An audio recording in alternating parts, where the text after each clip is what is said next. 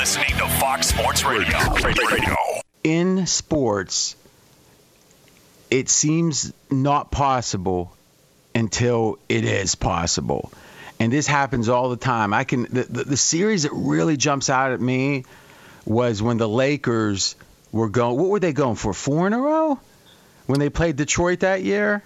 4 in 5 years. 4 and 5. Spurs Okay. had won the year before. Yeah. And it felt like, thank you, Mackenzie. It felt like and they had Malone. If you remember, they had some of the old timers. I think Gary Payton was on that team. Yep.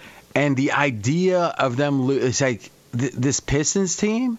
Who was the biggest name on the team at the time? And even to this day, no gigantic names. It was one of the few teams that won it, whereas it wasn't about 1 or 2 stars. It was a team. But it seemed impossible.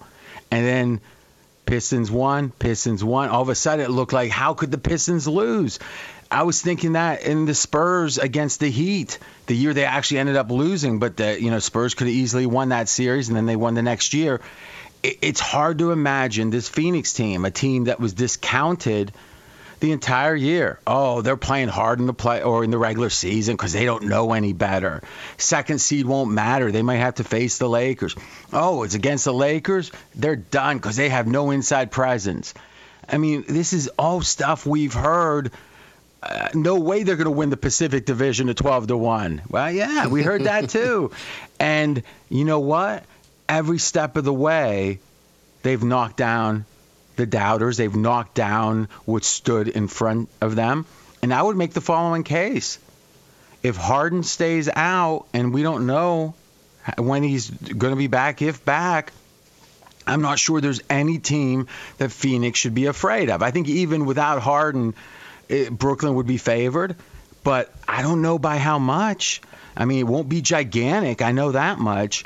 And I just never saw it, right? It was always, well, Utah's got the better record, by a couple games. So if you're going to pick a typical team, a team that's not, one of the great franchises or with super, super, super duper stars, it was Utah seemed to get the default. And very few people, Mackenzie, just go back, find kind of the break point where it was like, oh my gosh, I can't believe this. Title odds, but I mean, if I recall, they were in the 20-1 range, the Suns, not that long ago. So pop in when you got that. I'm RJ Bell. We're straight out of Vegas. And the point about checking the odds here is saying it wasn't all that long ago that you could have bet a little to win a lot on the Suns. And what I'm seeing now is a team not just winning, but a team that's gaining confidence. Jonas, you predicted that. And Chris Paul's getting healthier. Their inside presence with Aiden's improving. I got to tell you something. To me, the news here is the fact that the Suns are a very viable contender for the title. You got those odds, Mackenzie? Yeah, the All-Star break in March was 32-1 for the Suns. And this was a team that was pretty much right there with the Lakers and the Clippers in the Pacific at the time. So, exactly. They had the lead on the Lakers and Clippers already at that point. Yeah, so you have the lead over the Lakers and Clippers, but that don't count. Well, Lakers are gone, dispatched by the Suns. Clippers, we'll see. They're down.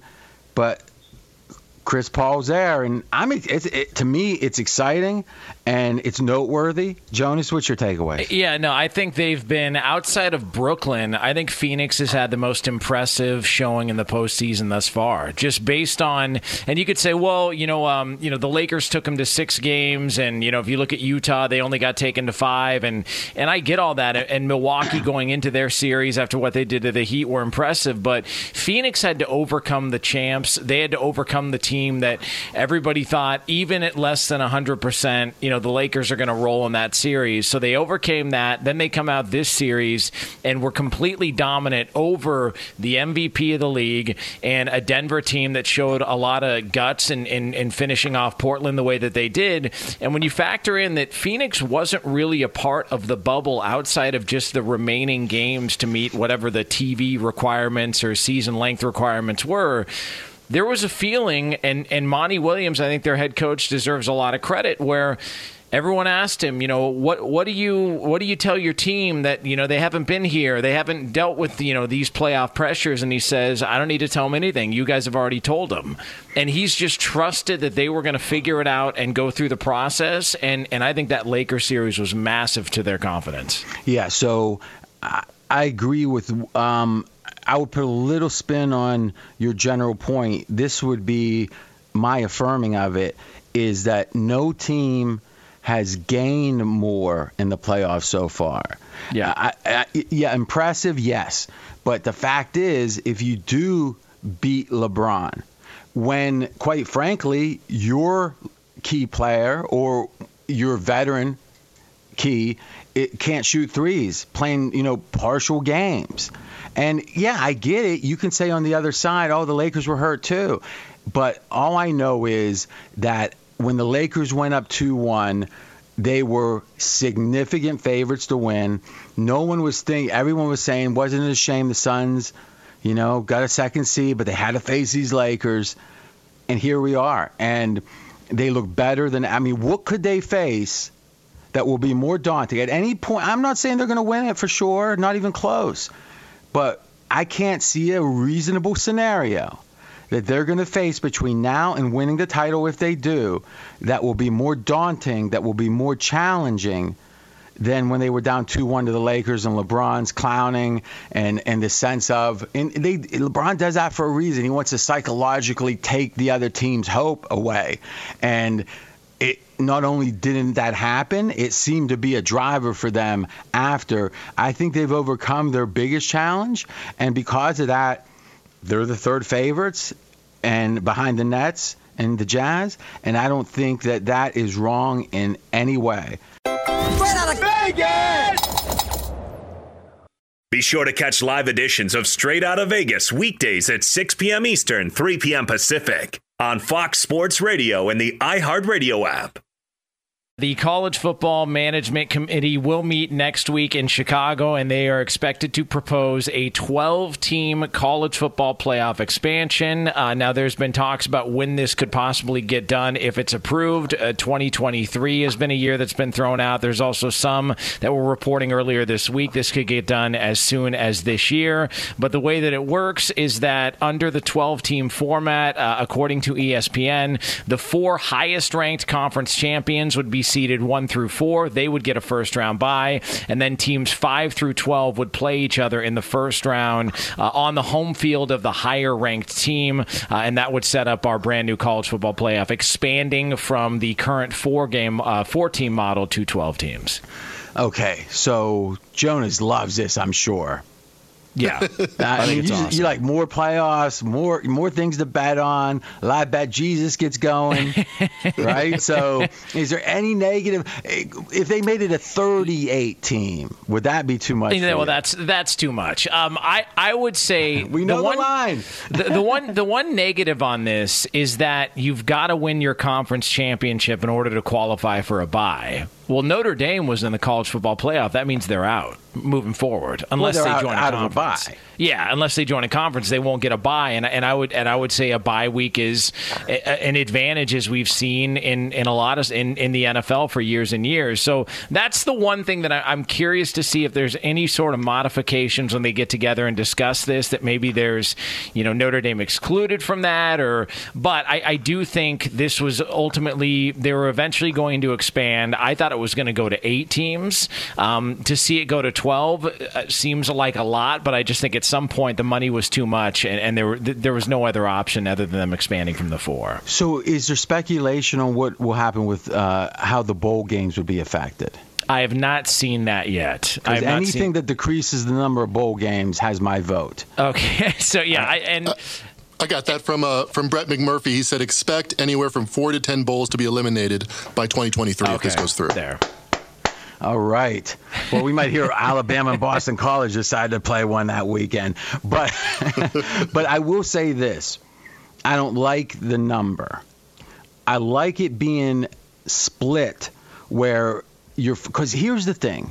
What are you fighting for? What we saw in the NBA playoffs hunt this year, different than the NFL some like Jonas. I thought, oh my gosh, you got 7 teams or 6 teams or what? Yeah, 6 teams, I guess it is, all kind of down there in the muck, and then one team gets a bye.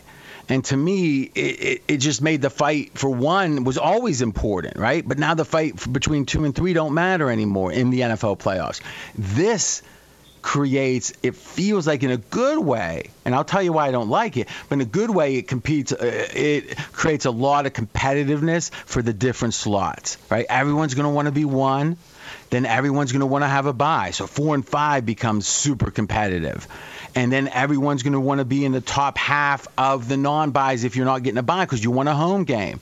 So everything counts. And every week, imagine that it will come out and we'll be debating it. And I love all that. Here's what I don't like. A playoff only has a purpose, one purpose, effectively, ultimately, and that's to decide the national champion. Can the 12th team really win the national championship? I don't think they can. And thus, why are they there? And this isn't the NCAA tournament, right, where there is a sense that if you're a team that's the 14th seed and you win 2 and make it to the Sweet 16, you've done something. This isn't what that's about. This is football. Every game is a battle. It's concussions, all the stuff we worry about. Why would teams be playing in a game like this that don't really have a chance to win it? And my question is, Jonas, do you see the 12th best team any year having a legit chance to win this thing? No, but it does create the 0.0001% chance that they could, and thus that's why people, I think, are supportive of this because they feel like, well, at least they're going to get their opportunity. Yeah, but if they would have went to 6, that would have been interesting. 2 buys. Yeah. Then 4, because I think that 6 and 7, you could still make the case that decision's important. But now 12 and 13 doesn't mean anything. I mean, it means something about getting in. Doesn't mean very much in a chance to win it. And there's also the feeling that, the SEC's 100% on board with this. And there's been some thought that, well, the SEC doesn't want expansion because, they're always guaranteed to get at least 1 or 2 teams in. No. The SEC's on board with this because, at the end of the year, 5 teams possibly are in the top 12 when it comes to the final rankings. So this would be a stage for even more SEC love to come out there. So they're good with this. So if people out there are tired of the SEC and they're tired of hearing about them and you think this is going to eliminate that problem, it's not. Like you're still going to get at least a couple. That's a great idea. Mackenzie, look up last 5 years how many SEC teams have been in the top 12. Straight out of Vegas! Be sure to catch live editions of Straight Outta Vegas weekdays at 6 p.m. Eastern, 3 p.m. Pacific. Hey, I'm Doug Gottlieb. The podcast is called All Ball. We usually talk all basketball all the time, but it's more about the stories about what made these people love their sport and all the interesting interactions along the way. We talk to coaches. We talk to players. We tell you stories. You download it. You listen to it. I think you'll like it. Listen to All Ball with Doug Gottlieb on the iHeartRadio app, Apple Podcasts, or wherever you get your podcasts. Some people are saying Love's doing well. Some people are saying he's not. But here's the Vegas number that hates Love. Who's going to be the Packer week 1 starter if Rodgers is traded? If he's traded. Jordan Love's not even the favorite there. Drew Lock is 3-1. Derek Carr is 4-1. Jordan Love is 5-1. I get the Derek Carr part. That's just the odds of him getting traded is smaller. But the idea that Drew Lock would come in pretty much cold and beat out Jordan Love, that's what Vegas thinks. That does not bode well. You could say Vegas hates Love. Yeah, I don't know how that makes any sense, but what do I know? I'm bad at gambling. Right, hey, take off the rubber band, baby. Fox Sports Radio has the best sports talk lineup in the nation. Catch all of our shows at foxsportsradio.com. And within the iHeartRadio app, search FSR to listen live.